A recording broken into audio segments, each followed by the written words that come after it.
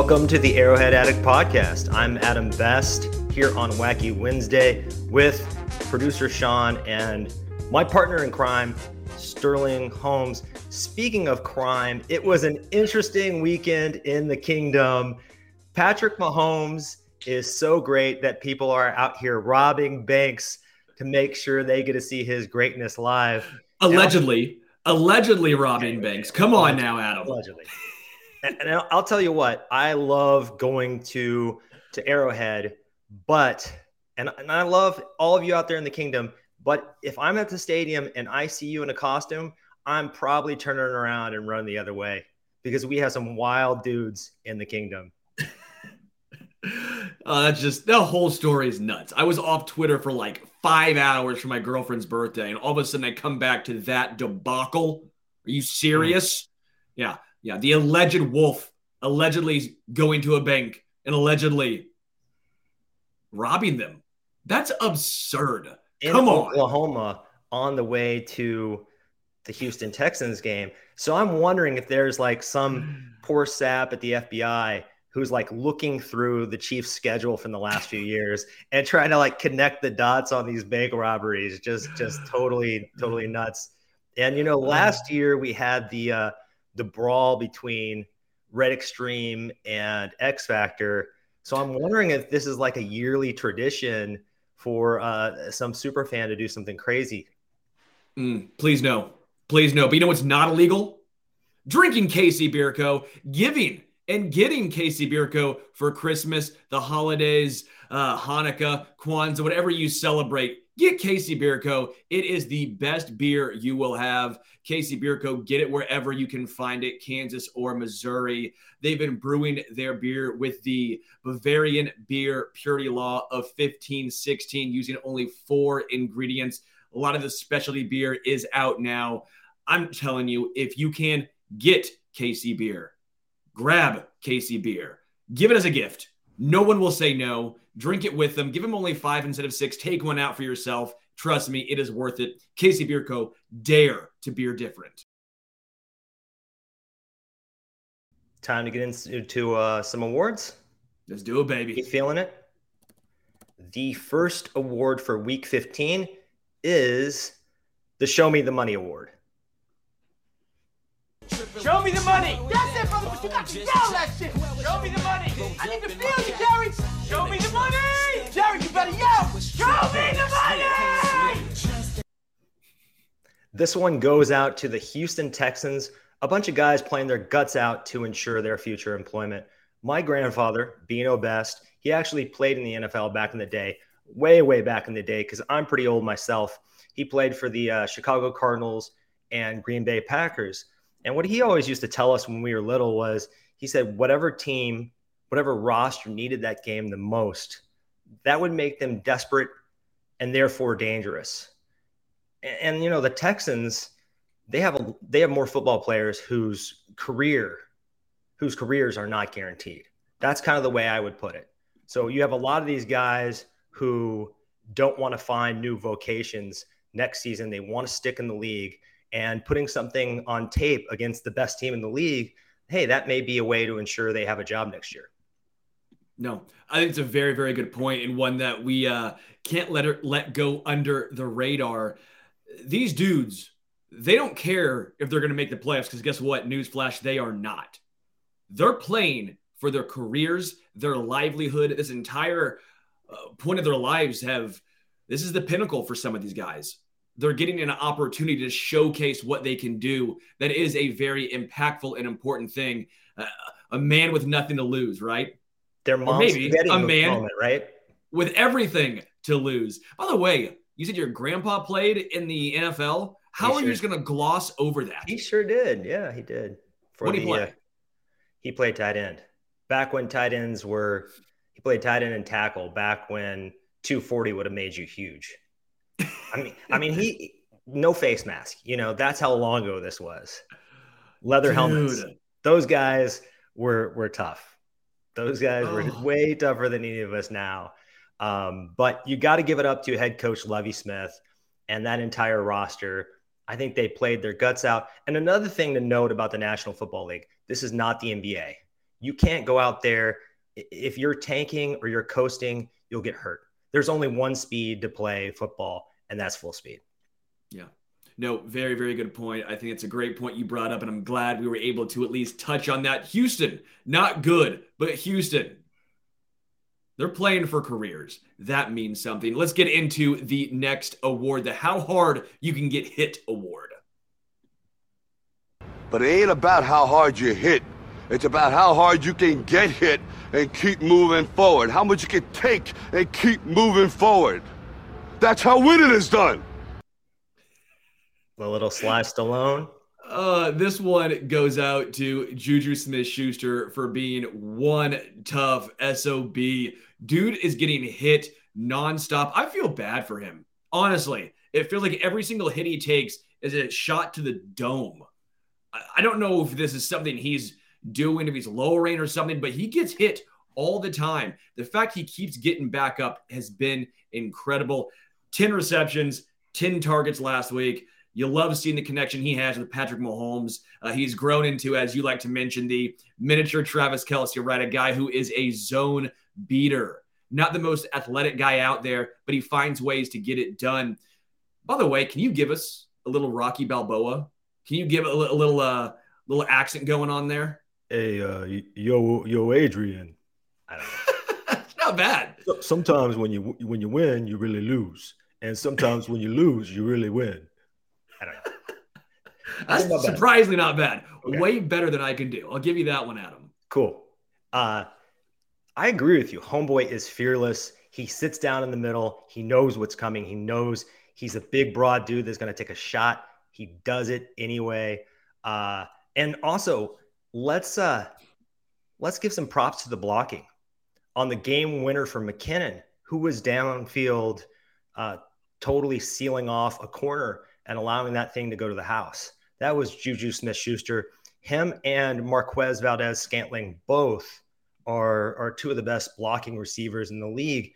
And that's going to come in handy in the playoffs, given the penchant the Chiefs have for the little screens, the little end arounds, even the yak of Travis Kelce. You get guys in open space, and you have these big receivers who are willing and intelligent about how to throw their bodies in front of defenders. That could be an extra 10 yards, a touchdown. I would say Juju Smith-Schuster has been a revelation for Kansas City this year. Everyone kept talking about what's going to happen with the loss of Tyreek Hill. And while they are completely different players, Juju Smith-Schuster is showing you don't have to have the elite athleticism to make an impact in a game.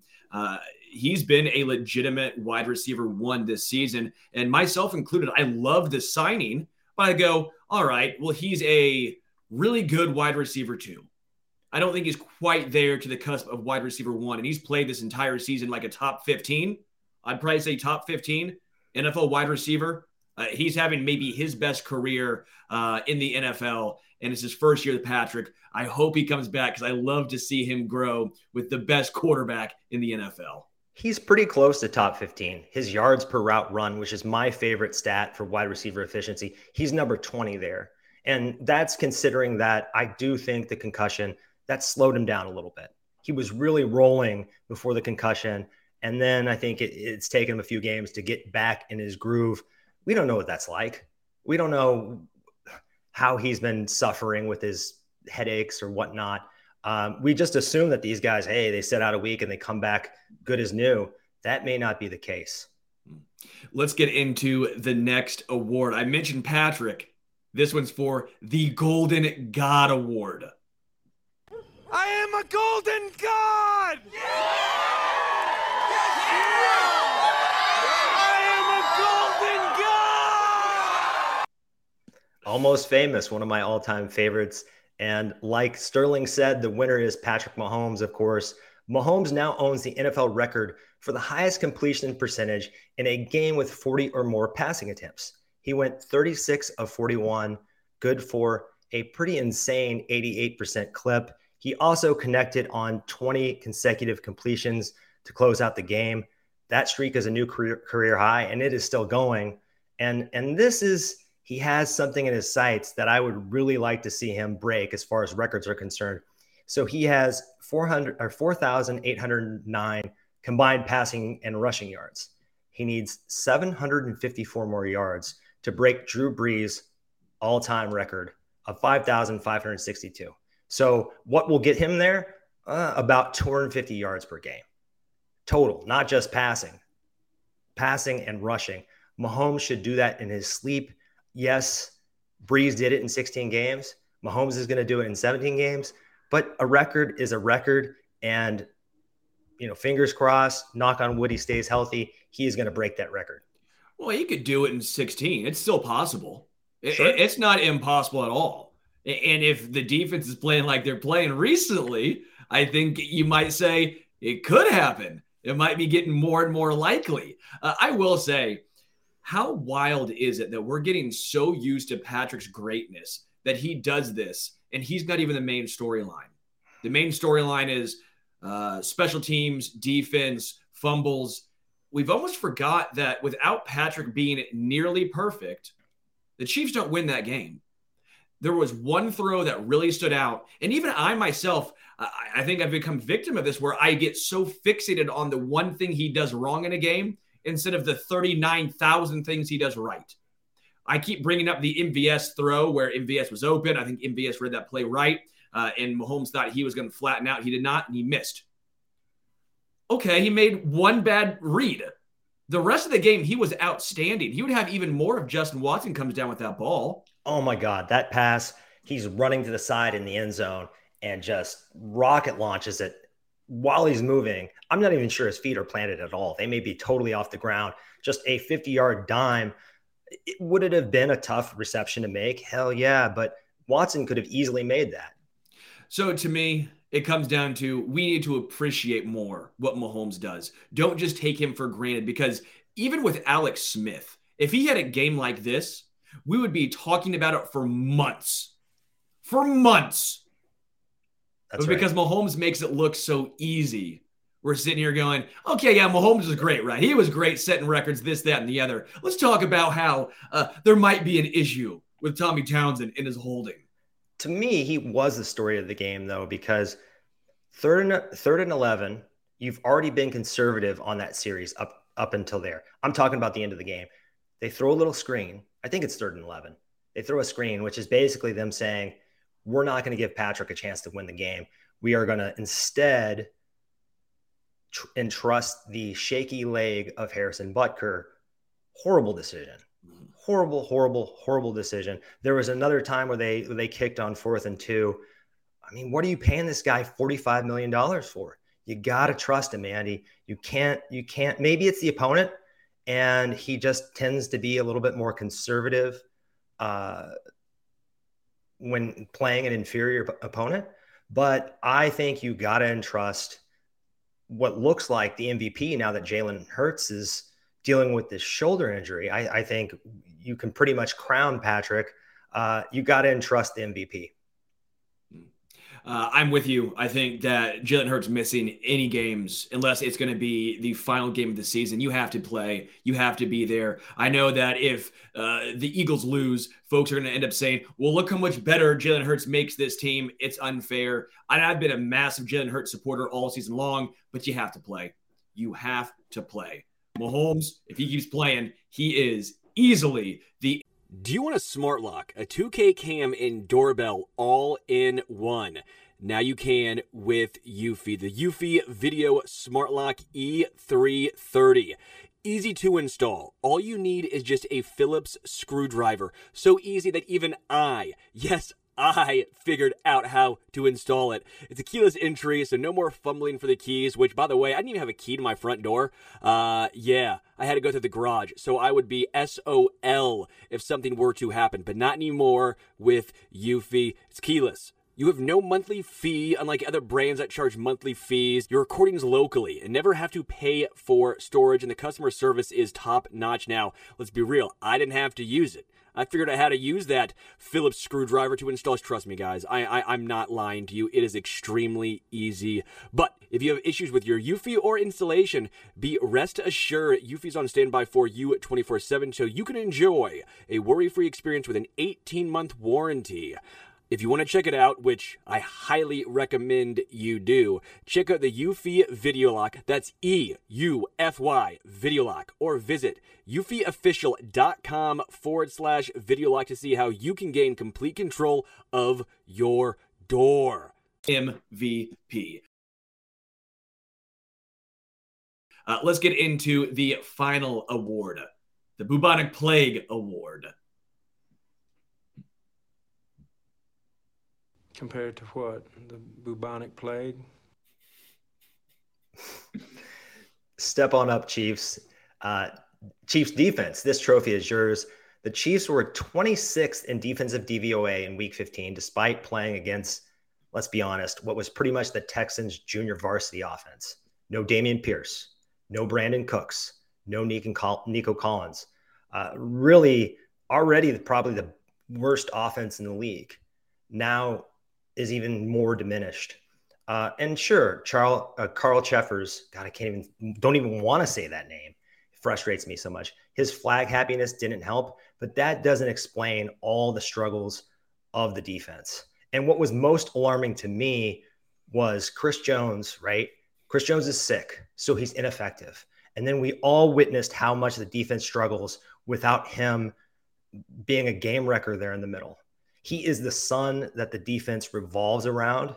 And when he couldn't show up and be his healthy self, this defense looked like a bottom 5 defense in the league. And if they play that kind of performance, Juan Thornhill and Willie Gay running around just looking completely lost out there, if they do that in the playoffs, they're going to get sent home packing. Yeah, what I've noticed is teams are taking advantage of the middle of the field against Kansas City, against Nick Bolton, Willie Gay Jr., Juan Thornhill, and Justin Reed. I'm not saying they're bad players, but for example, where Willie Gay Jr. and especially Nick Bolton, what's Nick Bolton's weakness? Pass coverage. We know this. This is not new. I'm a massive Mizzou fan. I have a Nick Bolton jersey. I always back my guy. But coming out of college and what we've seen in the NFL, that's his weakness. So teams are trying to take advantage of that. We also saw why Willie Gay Jr. is not a third down back. We saw why it's Nick Bolton still in coverage situations because at least he's more or so less in the right spot. Willie Gay Jr. still looks a little lost at times in that role. These guys are young. I'm not saying it's doom and gloom, but I think we're starting to see teams test out the middle of this Chiefs defense, but that also includes the safeties who, in my opinion, that's the weak link of this Chiefs defense. Juan Thornhill, Justin Reed. I'm not saying they've been horrible, but if there is a weakness, I think it's those two guys in that position group. And teams, as the season's progressed, have figured that out. Trent McDuffie, Joshua Williams did not have their best game. I'm not necessarily as worried about those two guys, even though they are rookies. You're going to go through the tribe and tribulations of young dudes figuring out the NFL. It comes down to, can they get pressure with 4? Chiefs have struggled there. I know Colin Saunders was on Twitter today calling out some guys. Log off. Correct. I think he brought up some good points. But I think what it comes down to, fans are not upset at the overall sack numbers. They look good, top 4 in the NFL. It comes down to, can you do it against the teams you're going to face in the playoffs, the Bills and the Bengals? Chris Jones being sick cannot just all of a sudden make your defensive line and defense go to shit. I understand Carl Cheffers, he was 2 scoops of ass. He was horrendous. The fact he's allowed to do Chiefs games blows my mind. Do you think there would be some sort of NFL policy where if a dude's scared to call a penalty in the second half because Chiefs fans make you cry, you're no longer allowed to be a ref of that team? Someone please start a petition. I mean, he obviously has something against Travis Kelce. I think Kelce, to an extent, was a little bit in the wrong. Not initially, but we always know it's the second guy that gets called, right? They were not letting Travis Kelce up. It was a Bush League play by the Houston Texans safety. I think it was the safety on that play. But Travis Kelce shouldn't have reacted like that. Of course, it went against Travis Kelce because Kelce called out Carl Cheffers before. Foot Locker. That's a coincidence. Mm-hmm. Either way, defense, I know they're going up against a turnover-prone offense in recent weeks, but that does not mean you have to give up a touchdown. Hold them to a field goal. Make a turnover of your own. Force one. Defense has not been good, but I'm not necessarily completely worried because I do think this is a young defense that can turn it around. The thing about Colin Saunders sharing those sack numbers, sacks are kind of a counting stat. And when you're the Kansas City Chiefs and you're the most prolific offense in the entire NFL, teams have to come out and throw against you. So that gives you a lot of opportunities. I look more at pass rush win rate and pressures and things of that nature. And also, Chris Jones is arguably the defensive player of the year. He's racking up sacks. He has the most, or at least coming into this game, the most pass rush wins in the entire league, including anybody. We mentioned that last week. So the problem is the other guys aren't getting it done. One glimmer of hope, and this is the ultimate Jekyll and Hyde player, was Frank Clark. Frank Clark was actually, according to PFF, the highest graded player on the entire team, a 91.7 grade. And he really saved the day with that punch out, with that strip of Davis Mills that Willie Gay just used grown man strength to recover and really prevented what could have been a humiliating loss to the Texans. So you never know what you're going to get with Frank. Just flip a coin. He could totally be irrelevant, and he could be one of the better players on the field. Let's hope he has another streak in him for the playoffs. What I find a little fascinating is I find myself saying, well, Frank Clark's had a better season than I expected. I find myself saying Carlos Dunlap has been a nice acquisition and has actually been more impactful, I would say, than Melvin Ingram. George Karlaftis is really starting to come into his own lately, and the pressure numbers all season long have been fine for Karlaftis. Chris Jones looks like Defensive Player of the Year, or at least a candidate for it. Colin Saunders had that nice stretch of games. Brandon Williams looks good in his return with Joe Cullen. And yet I still find myself saying this Chiefs defensive line has underperformed. And the only reason why I say that is because they've underperformed in the big games. The fact of the matter is the Chiefs have not had or should I say, as many big games as we initially thought. The Rams game we thought was going to be a big game. We thought the Chargers games were going to be bigger games just based on the fact that it's against a division rival. And of course, the national media loves to crown the Chargers as the NFL preseason champions every single year. What happens is them.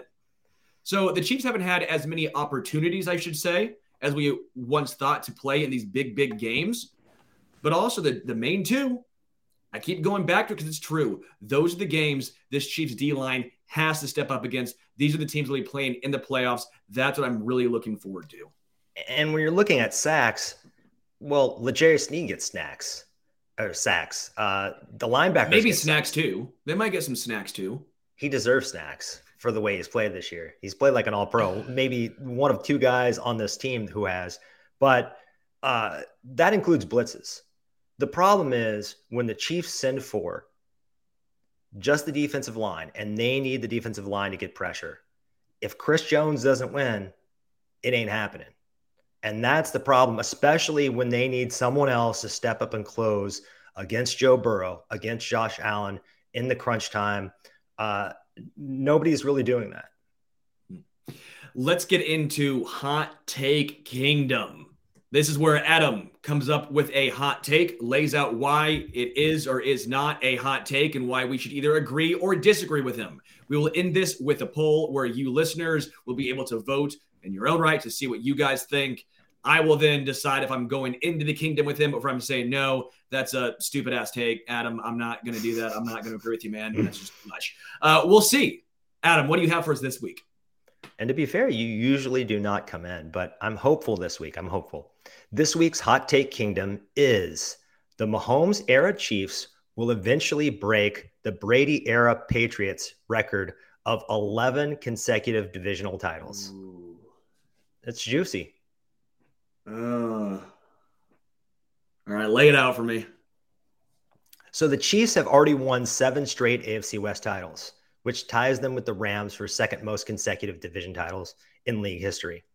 The Patriots' record of 11 straight. 5 years ago, we would have said that was unbreakable. But then Patrick Mahomes happened. And I don't think them rattling off 4 or 5 more division titles is unthinkable at this point. Here's why. They have the best foundation of any franchise in the NFL. Let's run through this. Mahomes is the league's best quarterback. I think that's been established this year. Coming into this year, people thought, oh, is Josh Allen, is he right there? Is Justin Herbert? He's in a tier of his own. Andy Reid is a top 3 coach. And I would argue for this particular moment in the league where it's as pass happy as ever, he might be the top coach for the moment. You have an owner in Clark Hunt who is willing to get aggressive and spend and checks his ego and really he's just been a great compliment to Brett Veach, who is an aggressive yet competent GM. Is he always perfect? No, but I think he's been one of the 10 best GMs since he took over. And then you have Arrowhead, easily one of the best home field advantages in sports. So again, all that gives Kansas City what I think is the NFL's sturdiest foundation. Now, let's look at something not so sturdy, and that's the rest of the AFC West. The Broncos are anchored to the carcass of Russell Wilson. And that's probably going to be the case for like another 4 or 5 years. They are not getting out of this deal until something like 2027. Correct me if I'm wrong, but I also believe they have no first round pick. That goes to Seattle. And that would have been what? Top 5, top 6, top 7 pick. It could have been a superstar. Now the Raiders are one of the cash poorest teams in the entire NFL. Their ownership simply doesn't have the bankroll to compete. That's probably why they won't fire their coach, even though he's seriously underachieved for the second time with a new AFC West team. Josh McDaniels is just unbelievable that people keep hiring Bill Belichick's, the guys that are kind of riding his coattails, but it keeps happening and it keeps failing. And then Vegas also has a quarterback conundrum. Derek Carr, he's top 15, maybe even top 13. He's in that Kirk Cousins range, but that's just simply not good enough to keep up with the Mahomeses, right? Now, the Chargers, they put the most fear into me, but don't love their ownership. They have one of the least passionate fan bases in football. Their home field advantage is completely non-existent. So in my opinion, none of these 3 franchises have that great of a foundation. Now, I think the Chargers have a good one because of Justin Herbert. Justin Herbert is a franchise quarterback. They've found that, but none of those teams have found their coach of the future. Not one of them. And I think that's far from ideal when you're going up against a Big Red. I mean, are you going to argue for Brandon Staley? Because I think there might be an argument for him, but he has so far, for someone who's been hailed as this defensive guru and genius, his defense has not looked, he's not doing Vic Fangio things out there, right? Correct. No, I'm going to go ahead and say I'm actually with you 100%. I think going into this year, I even said if there was any year where the Chiefs were not going to win the AFC West, it was probably going to be this year, just with all the youth pieces, right? Yeah. But guess what? They already have, and it's not even Christmas. The Raiders are screwed. And not just because I think Derek Carr is actually a good quarterback, and you can win with Derek Carr. The issue is you have to have everyone else surround him be the guy. It has to be like what the 49ers have. It has to be like what Miami has. You have to be so talented on both sides of the ball. He has weapons, but Darren Waller, injured. Hunter Renfrow, injured. You can make the case that maybe those guys being back next year, you could see a better Raiders team, but the offensive line still has a lot of issues. Defensively, they're not great. And again, you mentioned it, Josh McDaniels, not a good head coach. I just don't see them being a team that competes for an AFC West title. You have to win 12-plus games. They might make the playoffs here and there, but they don't seem like a legitimate contender for the AFC West title. So I'm crossing them out. When it comes to and they don't draft well, by the way. That's not something they do well. That really takes out a part of this because we're talking 4 years, not next year, but 4 years. They don't draft well. That would be the only caveat here is if they could start over and somehow trade up and hit on a rookie quarterback and get a franchise quarterback on a rookie deal like the Chargers and Bengals have right now. That is a huge competitive advantage, but I don't see how they can possibly do that. I don't see that happening. And they did Max Crosby. That was a great draft pick right there. I'll give them that one. But do you even trust if they draft up to draft the right quarterback? Because I sure don't. They would somehow draft Trubisky. That's something that organization would do. When it comes Zach to Wilson. the Broncos, I will say the Broncos are just a absolute unmitigated dumpster fire. They are. Russell Wilson, that contract, they're going nowhere. Defensively, they're great, but eventually, guess what? They're going to have to pay those guys. A lot of those defensive players that are legit are going to have to go somewhere else because you know why? They paid Russell Wilson. Congratulations, vaunted defense. They're gone for Russell Wilson. Nice. So yeah, the Broncos to me, they're just not a good organizational structure, not a good head coach, not a good quarterback, and then they're going to have to pay the defense. They're done for the next 4 years at least. That leaves the Chargers. While I think they're very talented, they are always perpetually hurt. I hate saying injuries because it's different. Every year, it's tough to predict injuries. But one thing you can predict, the Chargers to have major injuries. I hate it. It's not fair. It's not fun to those guys. I never wish injury on a player, but it happens. Until something's different, until they stop underperforming, how can you go with them? I know half the national media next year will say, well, it's going to be the Chargers. Finally, Justin Herbert breaking to the surface. Until they do, I can't see that happening. Keenan Allen, not getting any younger. Mike Williams is a Kansas City killer, but seemingly only steps up against Kansas City. Their offensive He's no line, spring chicken either. No, and their offensive line's not great. Their defense, they have guys, but they never seem to put it together. I do like Brandon Staley, full transparency. I think he's the right guy. I think Joe Lombardi is a very poor offensive coordinator. He is limiting Justin Herbert. So until they get a right OC for Herbert, I don't see them realizing their full potential offensively. That's a major issue, again, like we mentioned, with their wide receivers getting older and not being able to stay healthy. The Chiefs have the probably best young talent, best quarterback, the best head coach, best organizational structure, right? From ownership to GM to head coach. I would say yes, they win the next 4 straight, and I don't think it's even a hot take at this point. I think they should be expected to. That's what makes it so crazy. This Chiefs dominance is unbelievable. The fact that at one point, Chargers, Raiders, Broncos all had 15 AFC West titles. Seattle had 2. Chiefs had 8. They are now tied. This is just a incredible display of Chiefs dominance over their division. One that I think is going to continue, and one I think we need to bask in the glory and appreciate how good this really is. Now, another note on the Chargers is that Justin Herbert, he's going to want a new deal, maybe as soon as this summer. So that happens. They're going to have a lot less cap room to play with. They will get Rashawn Slater back, their stud left tackle. I think that has seriously hurt Justin Herbert and the entire offense this year. But also Austin Eckler, not young. Most of their best players are aging, are kind of diminishing. Still good, but maybe on the downward slope of their prime. The only thing you could say for Kansas City is obviously Travis Kelce. Travis Kelce is older. He's a freak athlete. He's one of one. He might play until he's 47. He might be the Tom Brady of tight ends. Who knows? But that is something to at least monitor going forward. I have a theory. Okay, go ahead.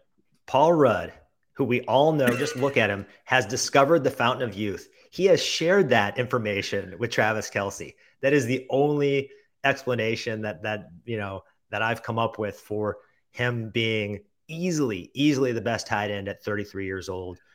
What are some other pitfalls for the Chiefs? Well, they play a first place schedule every year because they win the division, but they've been doing that for 6 years, right?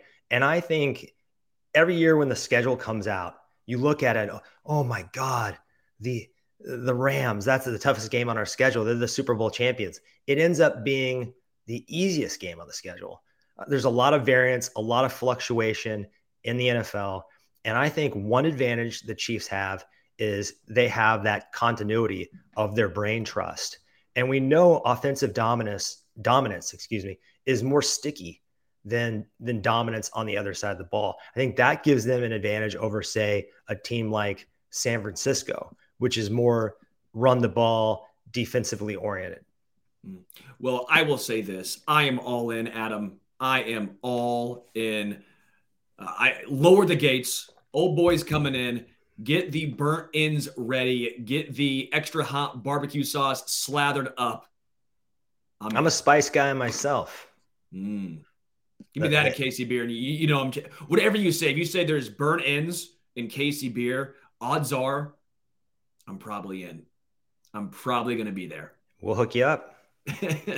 Let's get in to the next segment, the KC stock market. Pump or dump. This is a very fun one. I'm glad Adam was a smart guy and came up with the segment because I honestly thoroughly enjoy it, even if some of the jokes they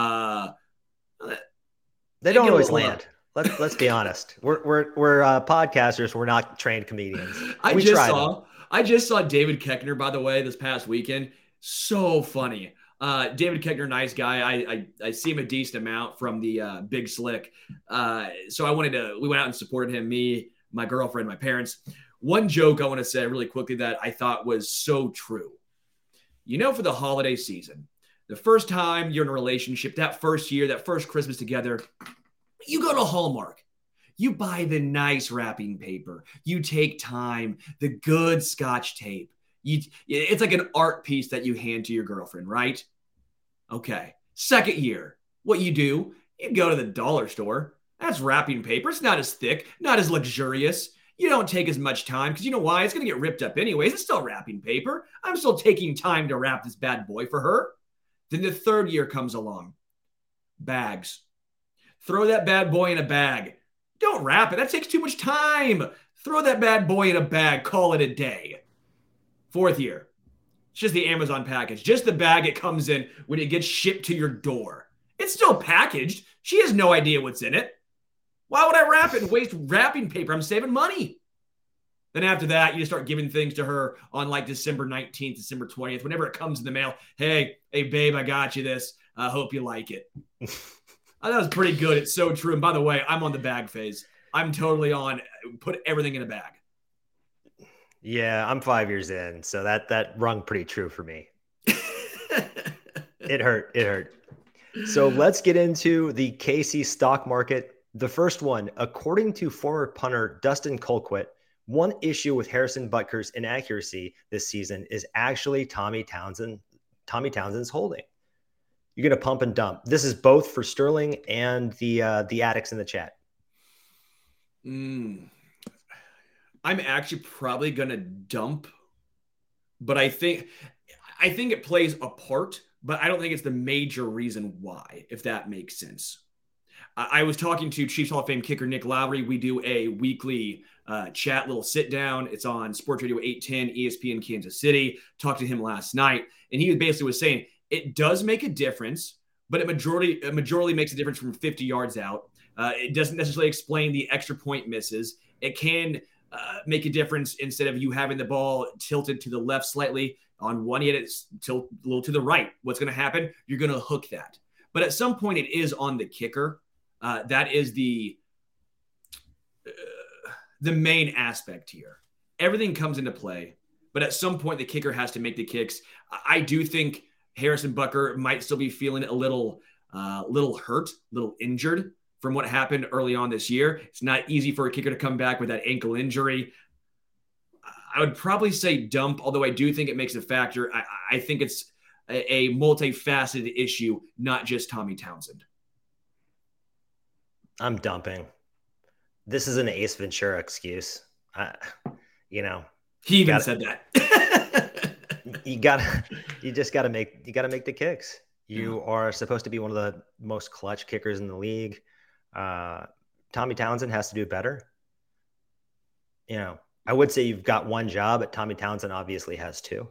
Mm-hmm. But that's still a lot less than a lot of the other guys have to worry about on the team. Yeah, and Tommy Townsend, give him credit. He won, was the AFC Special Teams Player of the Week. So very good punter, Tommy Townsend. Not bad.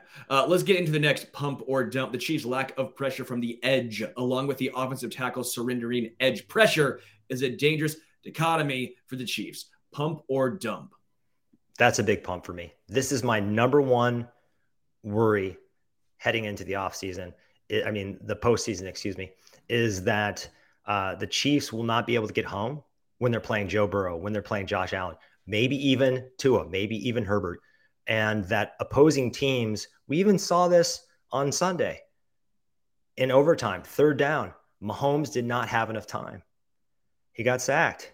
So if Mahomes doesn't have enough time down the stretch and the other quarterbacks do, that's a slippery slope, one that I hope we can turn around. We need Orlando Brown and Andrew Wiley to go on a hot streak. We've seen them be sturdy for 3 or 4 games, and then they just have terrible games out of nowhere and kind of play a little shaky for a while. They're really up and down. Both of them are kind of roller coasters.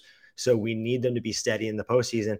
We also need, I don't know if it's Karlaftis to go on a heater, Dunlap to pull up, kind of a vintage run of his own, Frank Clark to dip in that 2019 bag. We need one of those other guys on the defensive line to step up and help Chris Jones. So that's a big pump for me. I'm going to pump, but not quite as big as yours. I think the offensive line is being made a slightly larger issue than it really is. I'm not a massive Orlando Brown supporter. You know this. Whoever listens to the show knows this. I've been very critical of him. The past 5 weeks or so, he's been legitimately solid. He's not been an issue. The one game he was an issue, I will say, was the Bengals game, which, again, does give you a little cause to pause. Again, that's the most elite team you're going to face in the playoffs, right? Andrew Wiley has been an issue, but an underrated aspect. I think Blake Bell, with his return, whenever he comes back, he is going to help chipping with either Orlando Brown Jr. or Andrew Wiley. The Chiefs, when they use 2 tight end sets, how often do you see offensive line issues? Way, way, way less. Noah Gray and Jody Fortson have both improved in that role, but they're not Blake Bell when it comes to blocking. I think the Chiefs carry 4 tight ends once Blake Bell's back, and I think this becomes a lesser of an issue as it goes on. That's just my opinion here. Talking to Daniel Harms, film analyst for RGR, he agreed with me. I talked to him last night, and we're on the same page here. We think that Blake Bell's return could actually spell some help for the O-line. I would agree with that. The downside of that is the Chiefs offensively like to get 5 players out running routes. And if you have Blake Bell in there, not only is he not as good of a receiving weapon as basically any other receiver on the team, maybe not, Michael Burton, but you know what I'm saying? You can't do that. He either chips and stays in or he gets out. You have an inferior receiver getting out into a route late. I prefer the tackles just be able to, hold up out there on an island by themselves, but that might not be the world we live in this year. Yeah. I see what's the expert insight as to why the O-line has these odd games where they play poorly. I think what we saw sometimes was when Joe Thuney was out at left guard, the communication broke down. It shows why he's so important, why he was paid that much money as a guard, right? That's very rare to see a guard get paid that much money. What Joe Thuney brings, we saw Creed Humphrey struggle in his absence. We saw Larry Brown Jr. have his worst games in his absence. I also think going up against the Bengals with Trey Hendrickson, the other guys in the Bengals pass rush, that was an issue. I don't know if the spotlight was too big on Orlando Brown Jr., but too much pressure on himself. But we saw him and Andrew Wiley really struggle that game as well as against Buffalo. That's, again, why we have those issues. Let's get into the next pump or dump. Trent McDuffie has only allowed 158 receiving yards all season. The rookie corner is a future All-Pro. Pump or dump?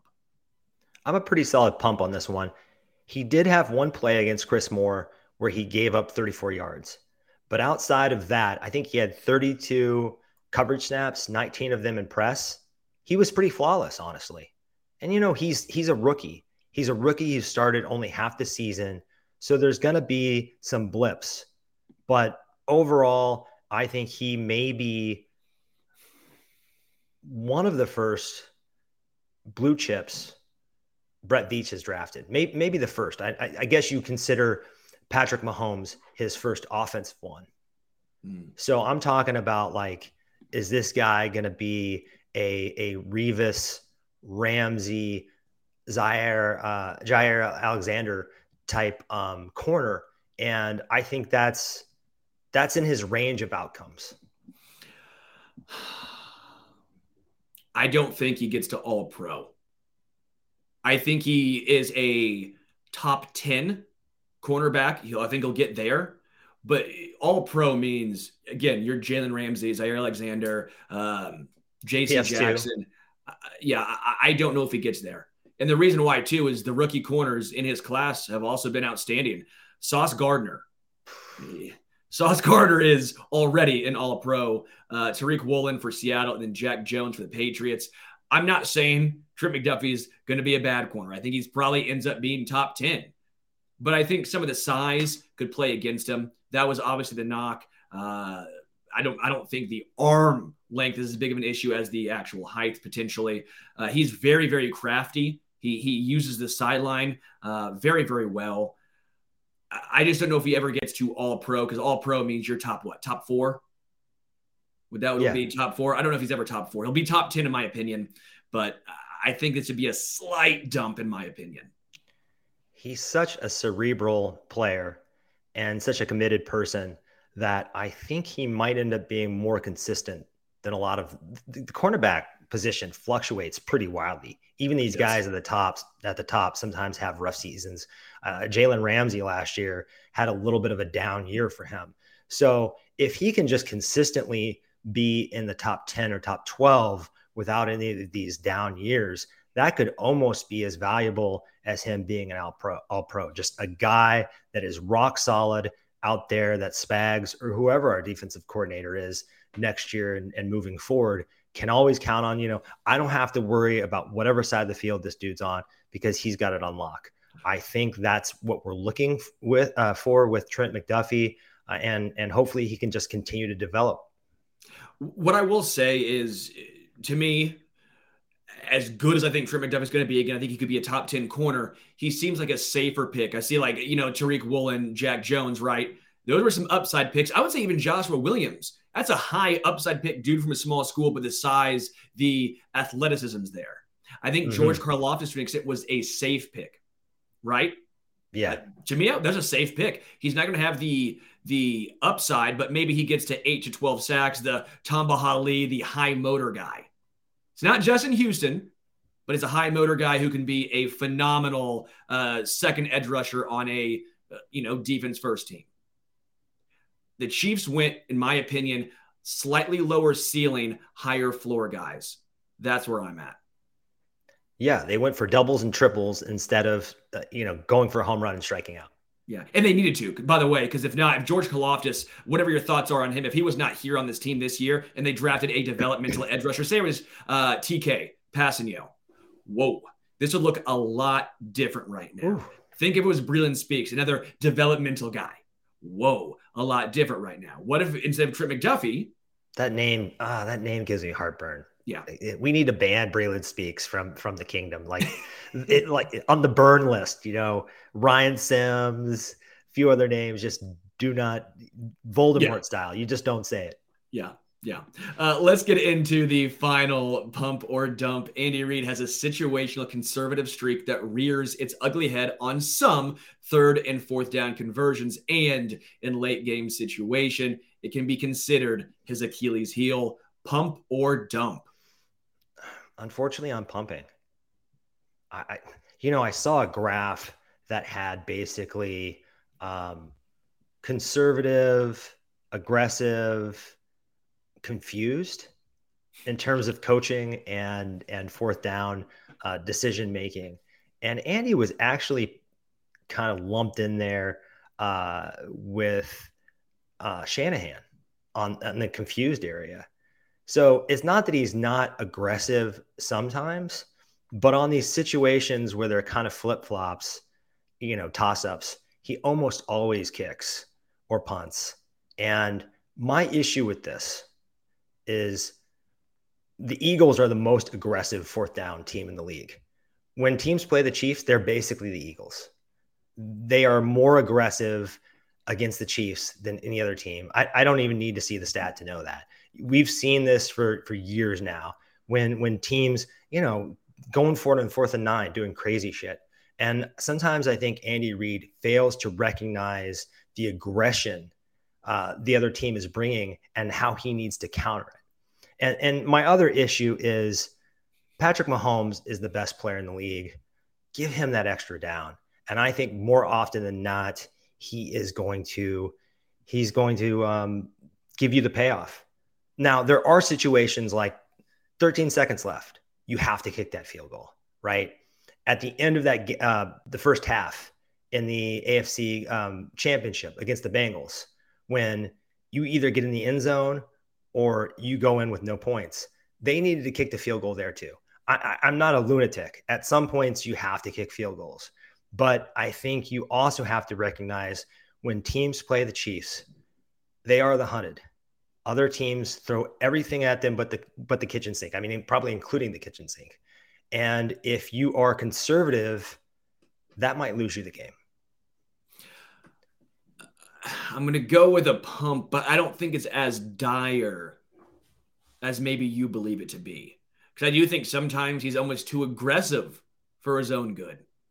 The 3rd and 4, and the play was Justin Watson deep. Now, that's not all on Andy Reid. I'm sure there's other routes run, but that to me seemed like way too aggressive, whether it's Patrick or Andy on that play call, 3rd and 4 in OT against Houston. That was a very aggressive play call, right? We've seen on pretty early in the game, 4, 3rd and 5 earlier on this season. Was it against the Cincinnati Bengals when they were, I said, run the ball, you're gouging them on the ground. If you run the ball, you have 2 opportunities. Say you get up 3 or 4 and don't get the first down. What do? You probably run it again. Well, they drop back to pass, incomplete, bring on Butker for what was it, like a 55-yarder, and he misses it. If you're going to go with Mahomes, stick with Mahomes. There's where your aggressive nature should come into play. Either double down or go and run the ball twice. I don't know if it's his major Achilles heel, but it's an issue. I don't think he's as conservative as some people think, but at certain times, he doesn't realize it feels like that Mahomes is back there, that this offense is that good, that you can also gouge the other team on the ground. So it's a mixture of being too aggressive at times and being too conservative at times. Maybe this is me just waffling in the middle, but it feels like sometimes he's inconsistent. The smartest guy in the room is what it feels like sometimes. Yeah, he's inconsistent. And you throw in his clock management woes, which have been long chronicled, dating back to his days in Philly, right? He's always kind of had that issue. He had that issue in the Super Bowl, the second Super Bowl. One reason why this is a little bit of an issue for me, I'm looking at the Buffalo Bills, who are actually one of the most conservative 4th down teams in the league. I don't know if they'll play like that against the Chiefs, but we've seen them play like that against the Chiefs a little bit. Not go for it on 4th down when other teams would. So I see an advantage over one of the 2 teams that are the biggest roadblocks for our Super Bowl journey. And you got to take advantage of it. You just got to trust Patrick. I mean, I'll just keep hammering it. Number 15 is the guy. Just trust him.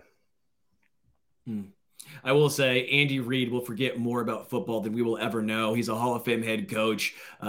Slight criticisms do not mean that I want Andy Reid no longer here in Kansas City. No. Andy can stay as long as he chooses. Correct. Let's get into the analytics addict. What do you have for us? Travis Kelce. Earlier, you mentioned not taking Mahomes for granted. It is the same story with Kelce. He's 5th in receptions, 6th in receiving yards, and tied for 1st for receiving touchdowns. That's not among tight ends. That's all players. And he does this every year. I haven't looked at where it's at right now, but over the past 7 seasons, he has a few times been the leader for most receiving yards over the past 7 seasons. He and Davante Adams are kind of going back and forth. Just incredible that he is, as a tight end, keeping up with Davante freaking Adams. His yards per route run number is 2.26, which puts him in the like 10th overall among that's among volume target earners. And that's right ahead of Jamar Chase.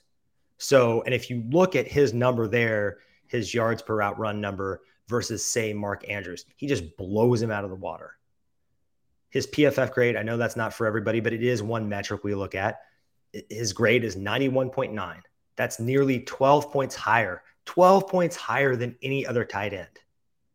He is, I mean, you want to talk about tier of their own. He is in a tier of his own way more than even Mahomes is. Nobody can touch this guy. I'm a big fan of Mark Andrews. I think he's a great player, but he is not on the same planet as number 87. Kelce is the best. And this is just our periodic check-in to ensure that we don't underappreciate what we have in him. Because I know we said Paul Rudd shared the fountain of youth with him. And I hope that's true. And I hope he plays another 3, 4, 5 years. He said the other day he wants to break Tony Gonzalez's record. I'm rooting for him, but I'm not expecting it. If it happens, like we're really blessed, but we've already been really blessed. To me, he's the GOAT. We've talked about that before. And it's just crazy. He puts up a 100-yard game and nobody talks about him because we just expect it. It's clockwork. But his blocking, Adam, and in response, you say, shut up, nerds. Who cares about his blocking? He's a good blocker. Is he George Kittle blocking? No. But why would you use him in that role? Mm-hmm. That'd be like asking George Kittle to do everything Travis Kelce does receiving. You know why? He can't do it. They're different. They play the same position, but they do things slightly differently or slightly different. It's okay. What Travis Kelce does is historic. He's the best tight end in the NFL right now, and it's not even close. Why would you use him at blocking? Why would you take what he does best away from this offense? It makes zero sense. I never understood that argument. It blows my mind. It would blow my mind. Travis Kelce, you are one of one. You're the best tight end by far in the NFL right now. Not even close. Here's another reason why that argument doesn't make sense. Gronk broke down. George Kittle is always hurt. If you use them like half tackle, half receiver, they're not going to hold up. They're not tackles. If you use them like that, they'll break down. I'm glad the Chiefs don't use him as a glorified tackle. I'm glad that they use him almost more like he's a move tight end. When Arthur Smith uses Kyle Pitts as a blocker, I just scratch my head. What are you doing? That guy's one of the best receivers in the league or has the potential to be that. So I'm glad our coaching staff recognizes what they have in Kelce. They want to preserve his longevity and keep him healthy. So yeah, he does some blocking, but let's have him out there running routes like 95% of the time, please. He is the same age as Rob Gronkowski.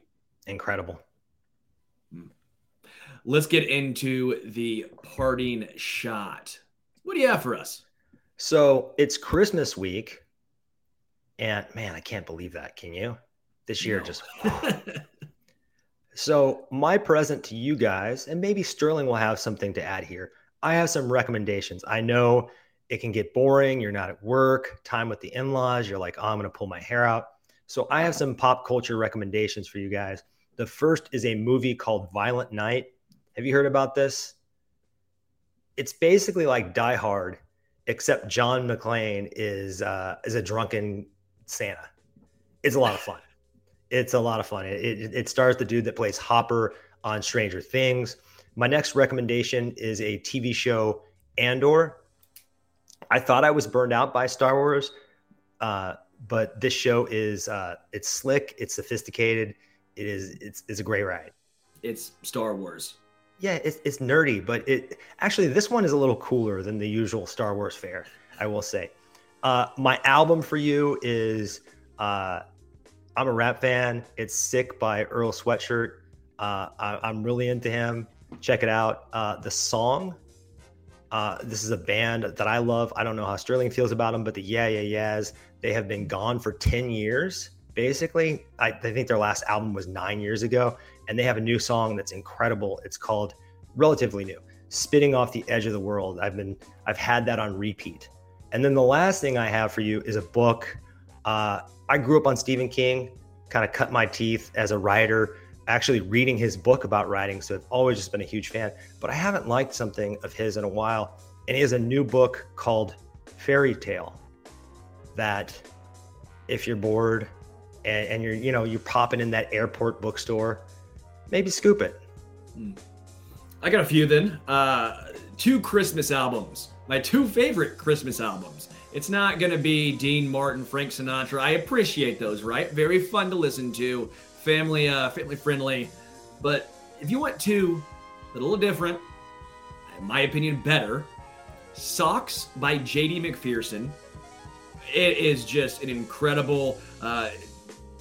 they're not covers. These are all his own songs, and I think they're very, very good. And then James Brown, A Funky Christmas. Oh, yeah. Hell yeah. Oh, yeah. James Brown, A Funky Christmas always gets me going.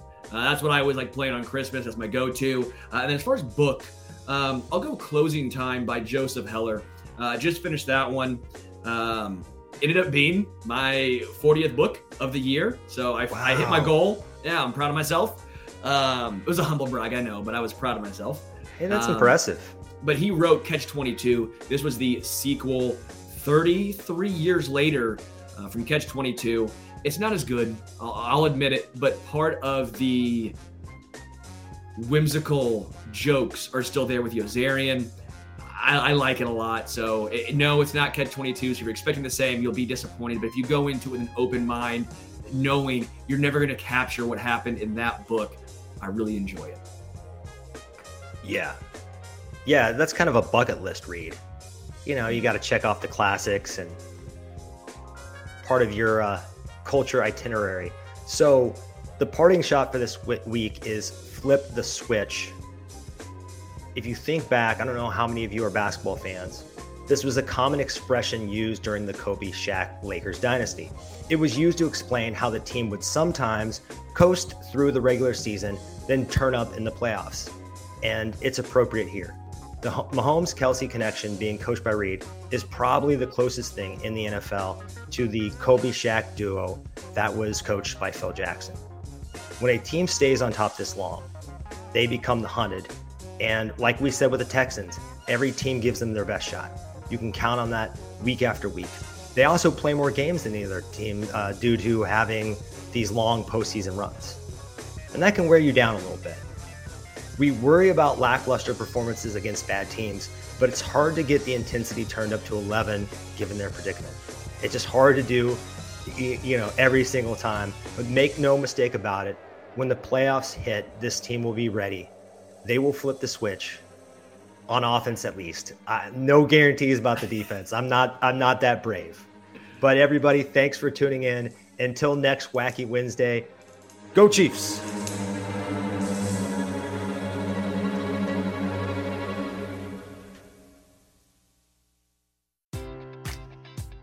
Enjoy all your favorite sports like never before at BetMGM. Sign up using code CHAMPION and receive up to $1,500 back in bonus bets if you don't win your first bet. When you register with BetMGM, you'll get instant access to a variety of parlay selection features, live betting options, and the best daily promotions in the business. And with BetMGM at your fingertips, every play and every game matters more than ever. Remember to use code CHAMPION and receive up to $1,500 back in bonus bets if you don't win your first bet. Place your money line, prop, or parlay bets with the king of sportsbooks today. BetMGM and GameSense remind you to play responsibly. See BetMGM.com for terms. 21 plus only. Virginia only. New customer offer. Subject to eligibility requirements. Rewards are non-withdrawable bonus bets that expire in 7 days. Gambling problem? Call 1-800-GAMBLER.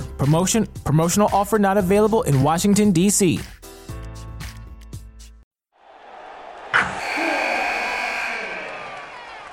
Wilson, you sent the game-winning email at the buzzer, avoiding a 4:55 meeting on everyone's calendar. How did you do it? I got a huge assist from Grammarly, an AI writing partner that helped me make my point. 96% of Grammarly users say that it helps them craft more impactful writing. Would you agree? Grammarly helped adjust my tone to navigate tough work conversations. And it works everywhere I write, so I can quickly communicate effectively. Your teammate used Grammarly to summarize an important document, making a three-pointer. How did he do it? It only took one click. When everyone uses Grammarly, everything just makes sense. You made an incredible slam dunk to end the game. The meeting was canceled, and your team will go home champions. Go to Grammarly.com/podcast to download it for free. That's Grammarly.com/podcast. Easier said, done.